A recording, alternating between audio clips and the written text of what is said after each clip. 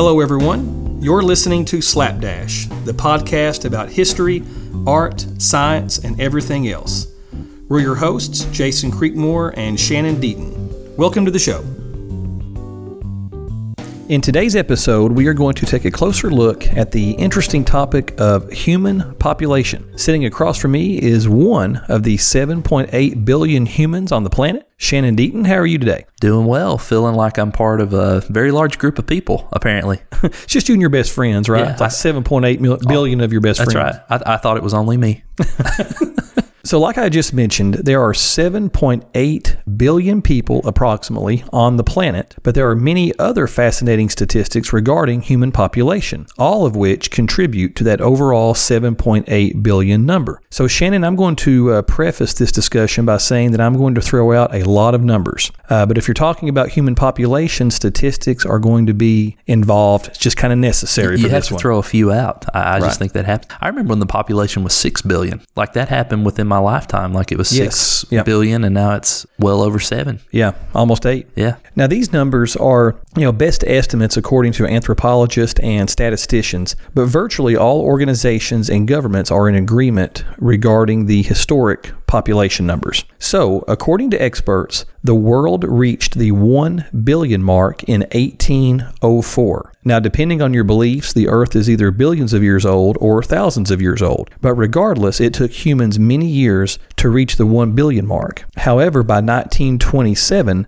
we had already reached the 2 billion mark, which meant that it took all of human history to reach 1 billion by 1804 and only 123 years to reach 2 billion in 1927. That's insane.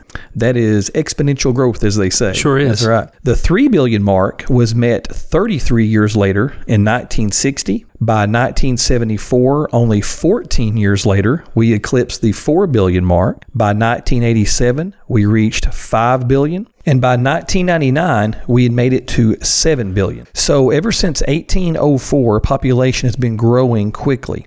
But we have slowed down in recent decades. We are not scheduled to reach 8 billion until 2024, which would be a 25-year span between that 7 and 8 billion. So we are slowing up. I like how you say scheduled. Like someone's out there charting this and saying, all right, by 2024, you all better, what's got to happen.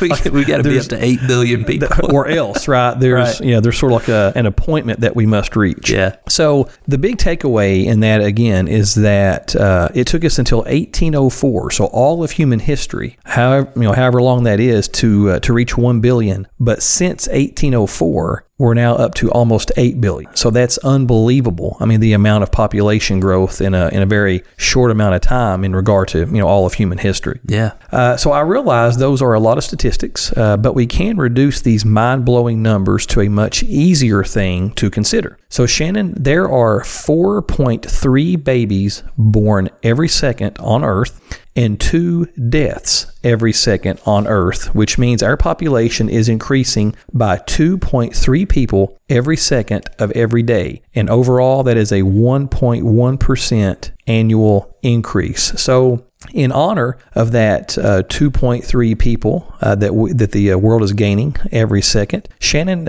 explain to us a little bit what you've created here for us. So for this episode, just to kind of make it a little more interesting and to give us some stats to point to as the episode's carrying on, we've programmed a little clock that we have sitting here in the studio with us. And on this clock, we have the number of minutes and seconds that have passed, the number of births that have occurred in that duration, the number of deaths that have occurred in that duration, and then we have the net population increase. So let me give you an example of what I mean. We've been podcasting now for about 4.5 minutes. During that time, there have been almost 1,200 births. Just since we've been talking, there have been over 500 deaths, and there has been a net population increase of around 640 people. Yeah, those numbers are literally changing by the second. They are. We have the program running. We're looking at the clock here, and we're going to reference this throughout the podcast, but it's crazy when you think about that. So throughout the world, since we've been podcasting, now looking at the timer, almost 1,300 births have occurred, almost 600 deaths, and a net population increase of about 700 people. It never stops. That 1.1% you mentioned, it's not slowing down. I mean, we are growing in population. Where are we going to put everybody? Well, that's a great question, Shannon. I think we're going to explore that a little bit here, just in a few minutes. I'm ready to dive in. That's right. So, talking about births, there is something called the replacement rate. In order to maintain the world population as is, the replacement rate is 2.1 children per woman. So I know immediately you're like, why 2.1? Why that? What's the point? What's that extra tenth there? Well, a woman would need to have 2 children to essentially replace herself and one male. So she's really replacing 2 people. So she's replacing the parents, right? Herself and the father. That's right. Okay. But the 0.1 comes into play because there is a slight difference in the ratio at which boys and girls are born. In fact, worldwide, for every 105 boys that are born, there are only 100 girls. So since this is not exactly 50-50, approximately 1 out of every 10 women would need to give birth to a third child to help make the difference of the lower numbers of girls being born, because eventually those girls will reproduce and further the population. In our house, we're trying to beat those statistics. We have 3 small daughters. So you have done your part. We're trying to help the world out if we can. You've done all you can, right? That's right. So, however, worldwide, people are exceeding the replacement rate. Thus, population increases like we're looking at here right now. So we're almost at 7 minutes, and we're looking at closing in on 1,800 births and a little more than 800 deaths. So since this podcast has been going, we are coming up on adding almost 1,000 more people to planet Earth since we've been talking. Wow. The reason that the overall population of the human race is important is because of a concept called carrying capacity. Carrying capacity is basically the amount of something an object can hold. For instance, a gallon of milk or a 20-ounce drink. This same concept can be said for humans and the Earth. That is, the Earth can only sustain so many humans before resources start to run out. So even though we have made extraordinary strides in food production over the decades, farmland is pretty much linear, which means it's staying the same. But our population is exponential. So while our technology has improved our food production, can we keep producing more and more? So this is the essential question, and it has been a question that has been explored by many people over the years. So Shannon, before you tell us about some of those interesting folks, give us another clock update. So about 8 minutes have passed since we started this podcast. During that time, we've had 2,100 births, almost 1,000 deaths across the world, and we are closing in on 1,150 people that have increased the population. And if you hit pause, that number doesn't stop. No, there is no pause. It keeps marching on, second after second, minute after minute. I mean, when you're thinking, I'm looking at it right now, and we're at 1,180. That's just a good size high school. Oh, yeah. So, that's how to think about that. So, since this podcast has started, a brand new high school has been built and populated. In 8.5 minutes, almost just shy of 9 minutes. That's unbelievable. Crazy.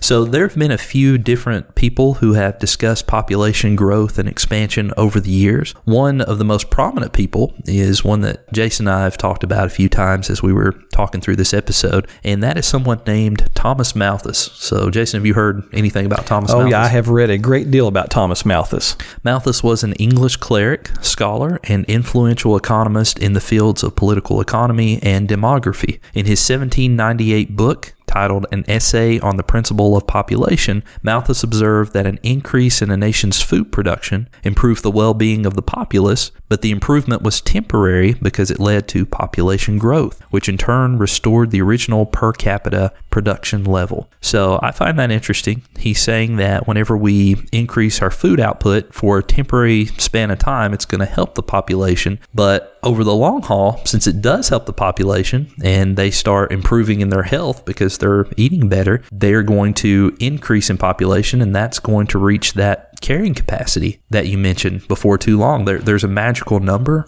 Some have hypothesized what that number might be, as to how much the earth can actually take in terms of how many people it can support, how much food it can supply, etc., and so on. But yeah, Thomas Malthus bought into this, and he produced a lot of information concerning this population growth. In fact, there's something called the Malthusian Trap. It sounds like a board game, but no, it's not. You mean Mousetrap? It sounds like Mousetrap. Yeah, I've heard it referred to as that, and I think maybe also the Malthusian Curse. Oh, yeah. Yeah. They're the same. Yeah, one and the same. And essentially, the Malthusian trap is described as follows. Humans have a propensity to utilize abundance for population growth rather than for maintaining a high standard of living. In other words, if you have a lot of food to eat, then you are going to grow the population rather than just sort of using that food to sustain your lifestyle and promote a higher standard of living. So in other words, increases in food supply leads to a higher population rather than a higher standard of living. And that makes sense on the surface. That happens, I suppose.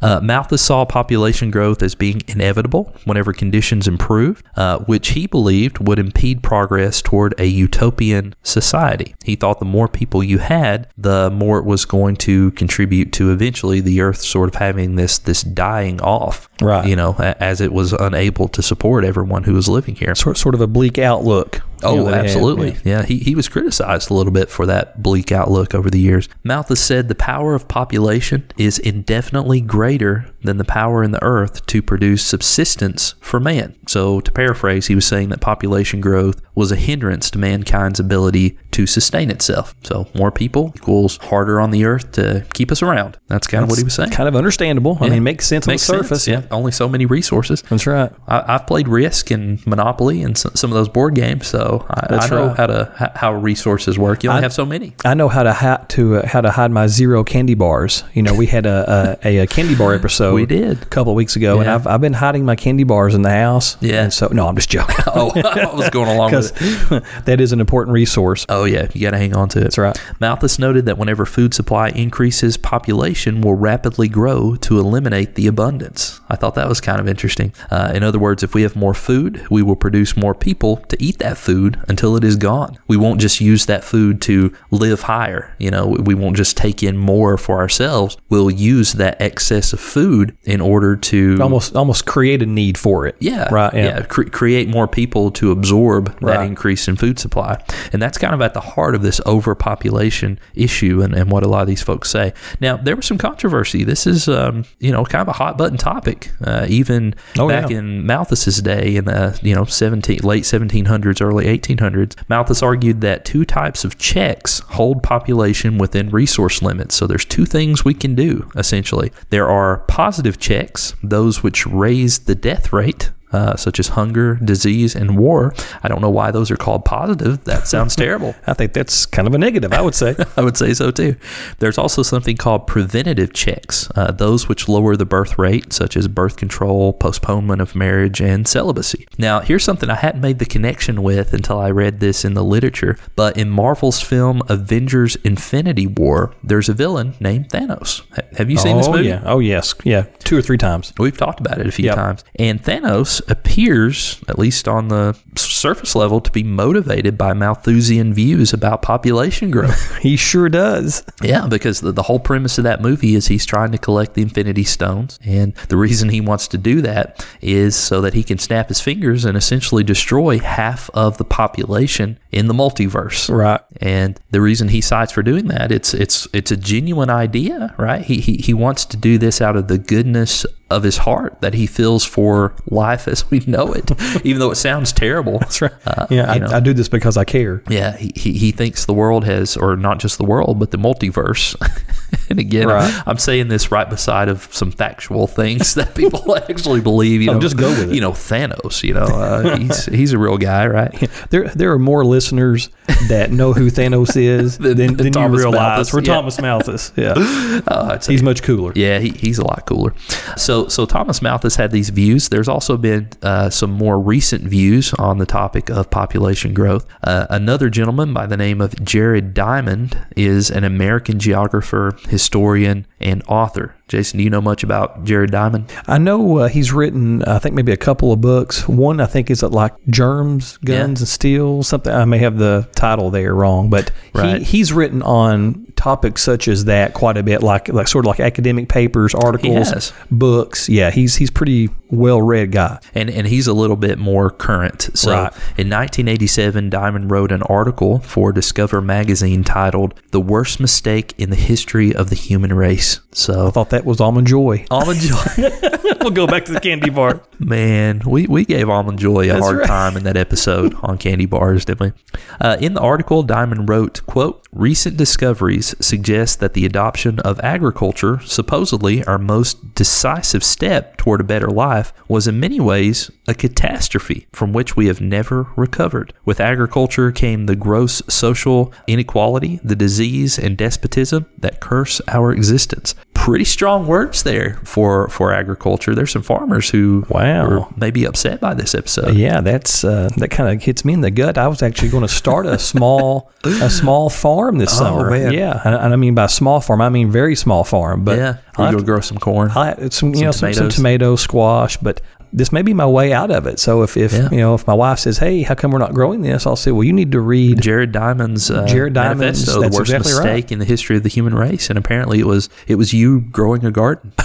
I guess so. That's right. So Diamond did try to analyze this and figure out exactly what was going on. And he goes on to say that agriculture is an efficient way to get more food for less work. And that kind of sounds good on the surface. You don't have to go out and kill, always, hunt, and destroy something every day, in order to maintain your living conditions. But this is what our ancestors must have said. They must have thought, wow, we can just grow a garden just like Jason Creekmore, have our tomatoes and our corn and not have to go out and scavenge, find, kill things every single day. That sounded pretty good to them, I would imagine, and that's probably why they moved in that direction. And that's what Jared Diamond says. So on the surface, agriculture seems like a great idea. Seems like the way to go, right? I mean, again, it's not a hunter-gatherer approach. It's more like, hey, let's just go out here and see what has grown over the last 2 or 3 days and pick that off and eat it. Sure. Seems like it's a much better life. Right. And some would argue that freed up humanity a little bit more to think big thoughts and do big things. We had an episode last week about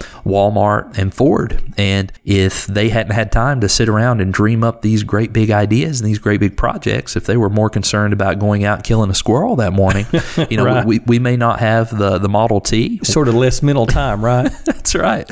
We may not have the door greeters at Walmart. These are important things that we need in our lives. Diamond would say, how do we know that agriculture actually improved the lives of society in the long term? Like, how do we really know that? And to most, that would seem obvious. Right. It's almost like a silly question almost. It seems that way. And he acknowledged that. He says, yeah, that sounds like a silly question. But a study of primitive societies that exist today, some of those who are still foragers and scavengers, such as the Kalahari Bushmen, show that those who do not partake in agriculture apparently have plenty of leisure time, sleep a good deal, and work less hard than their farming neighbor. So kind of interesting. Those who haven't adopted agriculture as their primary means of gathering food and eating each day have more time to sleep. They have more time to hang around and, just some free time. And they don't work as hard as their farming neighbor. So kind of interesting. Yeah, that is really interesting because when you look at a graph of world population, sort of that explosion, that happened. It pretty much coincided with the agricultural revolution, and it's shortly thereafter, just a few years after that was really after it really caught on and it was widespread. Population you saw you saw a boom, and then that also correlated with the industrial revolution. Yeah. So both of those two is when you look at those graphs and it's sort of flatlined for thousands of years, and then all of a sudden, like in a span of like 20 to 30 years, it just explodes. And that's obviously one of the major reasons why. Yeah. And a lot of those modern societal norms that we enjoy as a part of these big revolutions that you're talking about, Jared Diamond will say, well, those were bad things because they increased the population. And by doing that, they brought us a little bit closer to reaching the Earth's carrying capacity and possibly extinction. So kind of a different worldview a little bit, I think. So talking about carrying capacity, where are we right now? According to our clock, since we started the podcast, 20 minutes and 38 seconds have passed. There have been 5,340 births there have been almost 2,500 deaths, and the net population increase has been almost 2,900 people since we started podcasting. Wow. So now we're up to, if you look at it in terms of like schools, now we're up to 2 large high schools. That's right. That have been added to planet Earth since we've been talking. Just since we've been talking, and there's nothing special about this moment in time that we're talking. Right. You know? This happens every second, every minute, every hour of every day for the past, since the last population, but whenever it hit 1.1% increase. Right. That's pretty significant that it's always occurring that way. And we're getting ready to hit about 3,000 here as I continue to ramble. You can't slow it down. So one final researcher that we'll discuss here is Paul Ehrlich. He's an American biologist best known for his warnings about the consequences of population growth and limited resources. You ever heard of Paul Ehrlich? I have. So he is most noted for his book, The Population Bomb, which he wrote in 1968. Well, that gets your attention. Sounds right? kind of severe. Just right, that's sort of right out of the gate. It does. Ehrlich became well known for his controversial 1968 book, The Population Bomb, in which he famously stated that, quote, in the 1970s, hundreds of millions of people will starve to death in spite of any crash programs embarked upon now. So, Jason, it's 2020. Do you think any of these predictions hold water? I mean, this was a 1968 book, and he's saying in the 1970s, there's going to be hundreds of millions of people starving to death. Well, it's interesting because I did look up a few statistics. One that really jumped off the screen at me. The source comes from the United Nations, and they report that over the last few years, this number has been roughly the same. But there are approximately 815 million people on Earth that are defined as chronically malnourished. Oh, really? At all times. So 815 million people. So that would be a roughly 2.5 times the size of the United States in terms of actual people. Yeah. Yeah. So he wasn't wrong. So yeah, so that's the thing that's kind of tough to evaluate, is that some of these folks, people are quick to dismiss them because they just like these doomsday scenarios and those types of things. But yet here we are. I mean, the United Nations. I mean, they're reporting 815 million people, maybe not necessarily deaths, obviously, but 815 million people that are malnourished all the times. And again, that's about 2.5 times the size of the total population of the United States. So something's happening there, and so I don't know if it's a food shortage like globally, or it's just maybe like a distribution problem. Or it's a distribution problem. Yeah, but regardless, obviously there are people in different countries that are going hungry, and so as a global society, we need to figure out a way to help those people, because if we were on the other side of that situation, sure, everybody needs to eat. And so we need to be doing something. If we're aware that hundreds of millions of people are going without food, then we're going to have to improve our game somehow. Yeah. And Jason, you have a good heart. You're a good person. And, I as well would say, certainly we need to feed the people across the globe who are starving and going hungry. Some of these philosophers and theorists would say the exact opposite. They would say that is, the natural progression of the world, and that's how we change the population just growth. To let that happen. To let that play out. And that's one thing to say that on paper, but it's another thing if you were to see that. I can't imagine or experience that having that mindset, but it's been suggested. Ehrlich argued that the human population was just too great, and that while the extent of disaster could be mitigated, humanity could not prevent severe famines, the spread of disease, social unrest, and other negative consequences of overpopulation.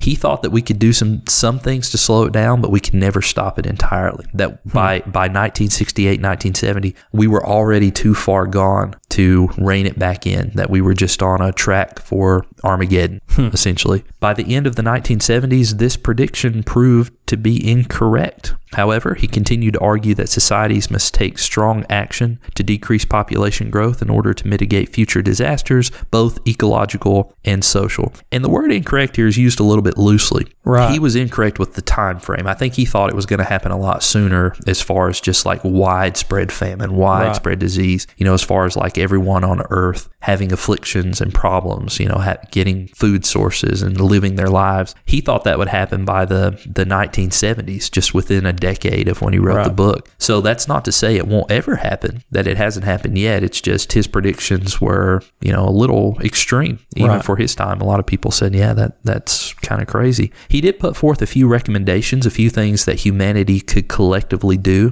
in order to reduce the population. He said one thing is different forms of population control, including, these are his words, various forms of coercion, such as eliminating tax benefits for having additional children. And what that means is he wanted to encourage families to have fewer children by making their tax situation worse if they did have more children. Right, sort of penalize them. Yeah. Right, for having more children. Right. So if they weren't just going to obey and have fewer children just out of the kindness of their hearts, because he thought that was the appropriate thing, he wanted to penalize them from like a federal government level. If you were going to have more kids, then you were going to pay heavier taxes, and that was going to put you into a heavier tax bracket. So wow. I can imagine some people would probably be persuaded by that, Oh, certainly. Especially those already living in poverty situations. In a 1971 speech, Ehrlich predicted that by the year 2000, the United Kingdom will be simply a small group of impoverished islands inhabited by some 70 million hungry people. Well, that didn't quite happen. No, that's a bold statement, though. It's 2020, and no, that did not happen. So even way past the 2000 mark. He was pretty confident, though. He went on to say that if I were a gambler, I would take even money that England will not exist in the year 2000. Well, he would have lost. He would have lost that bet. Yeah. So, again, it's not that his predictions in the long term are wrong. We don't have any way of knowing that. It's just he's really aggressive with some of these predictions, and that rubs people the wrong way, especially when they don't happen. That gives them cause to question everything about his methodology. I think sometimes people want to put a finish line out there a little bit closer in the future to make themselves a little more relevant. Create some urgency. Probably to create a sense of urgency because obviously there is some evidence that there are obviously issues going on here, with terms of overpopulation. So, is it to the degree he's talking about? Well, no, because England's still there. Obviously, there are some issues where overpopulation is a major concern. To some degree. Yeah. So he did have a follow-up book in 1990. His first book was The Population Bomb. In 1990, he released The Population Explosion. And I think his wife might have wrote some of this book with him as well.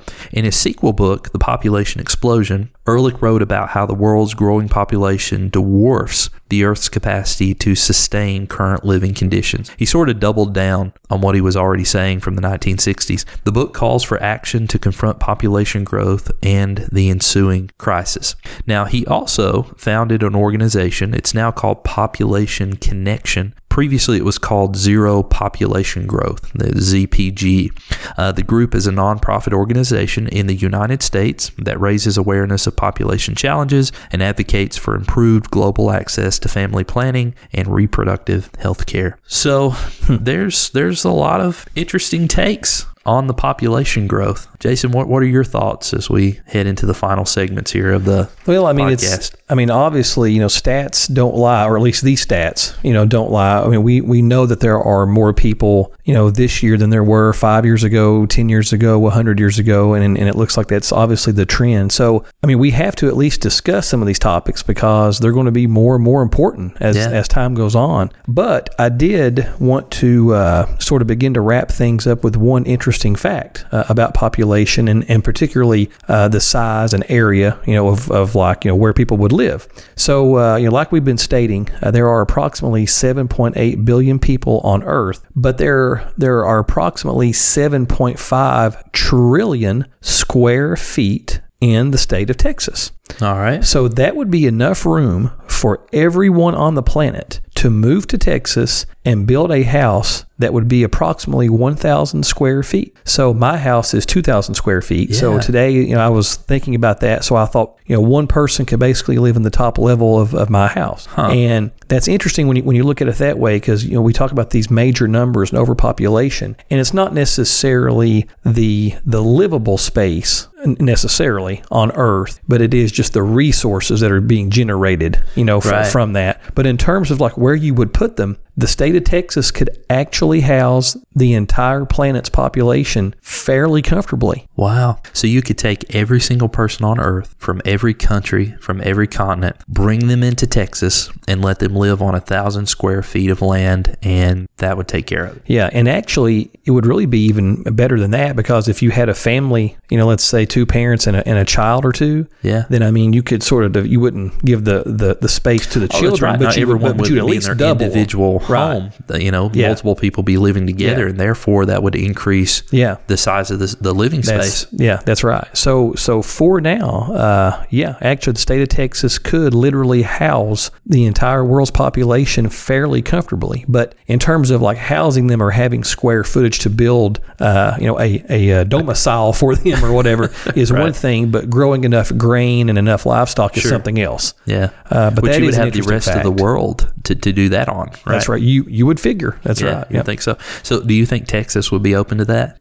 I would say probably not. Have you ever been to Texas? I've been there a couple times. Yeah, I've been to the Alamo. That's really interesting. We went there probably about 5 or 6 years ago. Okay. And we drove there and went through it, and it's a pretty cool state. It's really flat compared to Kentucky. Yeah, we actually sort of drove around Dallas and went through Waco, and then ended up driving down into San Antonio. Oh, sure. Saw the Alamo and the Riverwalk and all that good stuff. And I think we ate pizza at a place where Tim Duncan, basketball player, for the Spurs, ate there. It's pretty cool. But Texas, while it has the ability to probably house the world's population, probably not going to happen. We should give them a call and just give them a heads up and say, all right, Texas, I'm sure you've heard of, Malthusian principles, or at the very least, you know Thanos, right?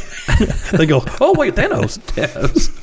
So we were thinking about bringing, I don't know, a few rowdy friends over, 7.8 billion or so, and we were going to move in and, just kind of have a little habitat. Have one big grill out. One big grill out, and we just wanted to know if that was cool. I don't know. I think the response would be kind of interesting. I think that would be pretty cool, though. Yeah, I would love for someone to suggest that to occur and just to watch everyone's reaction.